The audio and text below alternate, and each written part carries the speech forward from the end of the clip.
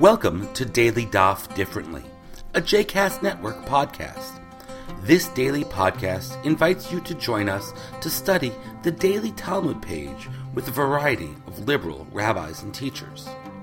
For more information about Daily Daf Differently, please visit jcastnetwork.org/DDD.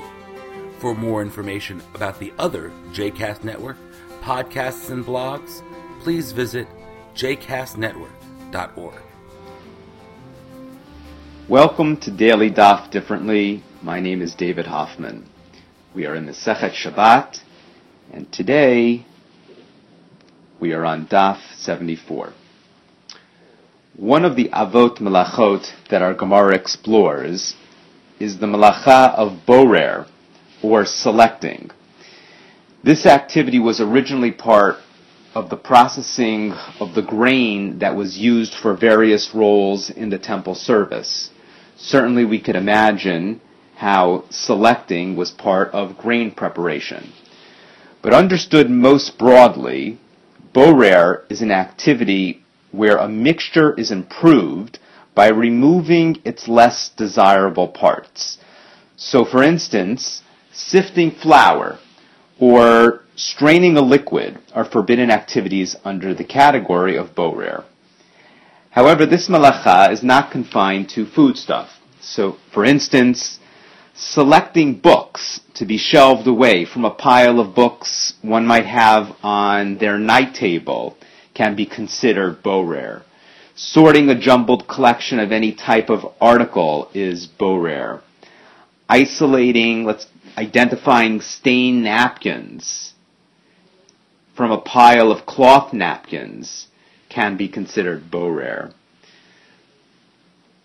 So, taken to an extreme, and depending on how we might apply it, this concern could become very limiting. One can clearly see that. The question becomes, what type of differentiation is forbidden on Shabbat? Clearly the question of what constitutes an improvement is crucial. Differentiation that leads to the improvement of the main group of things, if you will, that is prohibited. Differentiation that doesn't lead to improvement, even though there is separation, that is fine, even on Shabbat.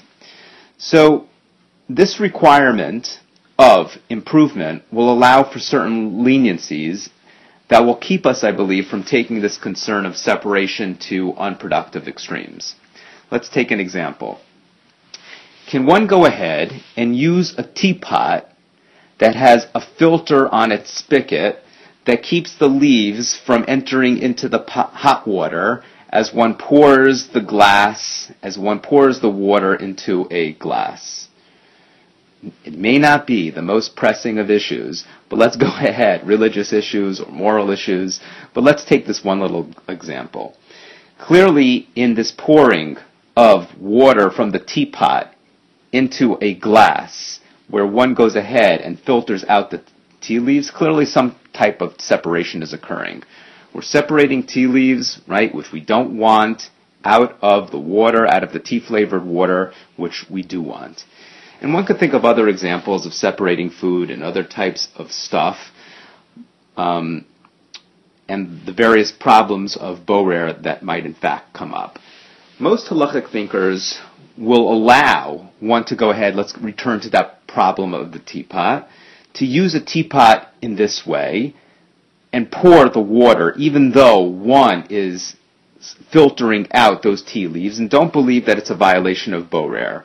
And the reasons or thinking they apply to this, I believe, are going to be instructive in other situations, more practically in our own lives. The reasoning is as follows. As long as a majority of people who go ahead and use a teapot in this way would not throw out the tea if the tea leaves happen to end up in the poured glass, despite the filter, as long as people would go ahead and drink the tea with the tea leaves in it, then it's not considered borer. So let's pull back. That is to say that if it might be preferable not to have the tea leaves in the water, But it would not cause one to not drink the tea if the tea leaves happen to enter into the water. Then the tea is not considered improved. Let's take this from the other side. Alternatively, if one were to go ahead and say, I can't drink the tea if any tea leaves enter into the water, the filter is providing a crucial role. That is, it really is improving the tea from its state of being mixed up with the tea leaves, where you would not drink it. In such a situation, if one holds that they would not go ahead and drink it with any tea leaves in it, then it is forbidden to use a filter to go ahead and strain tea leaves. Okay. The tea leaves in the water in that case are really considered a type of undesirable matter in that situation where one would not go ahead and drink the tea if in fact one believes that if one would not go ahead and drink the tea with the tea in the water. Now, I was having difficulty even saying that sentence because one has to smile about the example and the learning that we're doing right now. We're talking about tea and tea leaves, and can you go ahead and pour it? And it's just the most. It's minutia. It's pedantic. Where's the spirit of Shabbat? This is a great example to go ahead, in fact, and turn us from, in some ways, from Sabbath observance. But Borer is at once an interesting category and a completely maddening category. In some ways, it represents best the accusation that Rabbinic Judaism is Pharisaic in sort of like the insulting way. It is easy to see that left to an active imagination, one could go ahead and see Borer and apply Borer in many parts of food preparation and eating, and take into an extreme this concern we could see might paralyze a person in their Shabbat observance. But I want us to take a step back and entertain the idea that used judiciously, the category can be an important tool to help us think about food preparation and our general mastery over our environment and the ways in which we go ahead and organize things in our immediate environment on Shabbat.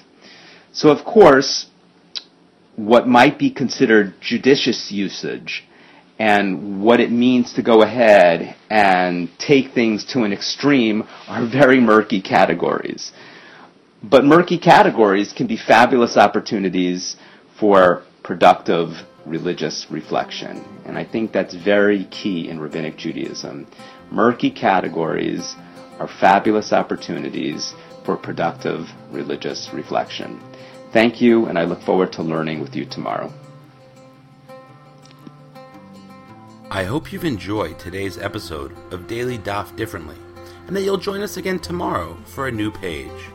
The music at the open and close of this episode is Ufros from the Epichorus album One Bead, available on Bandcamp, iTunes, and Spotify.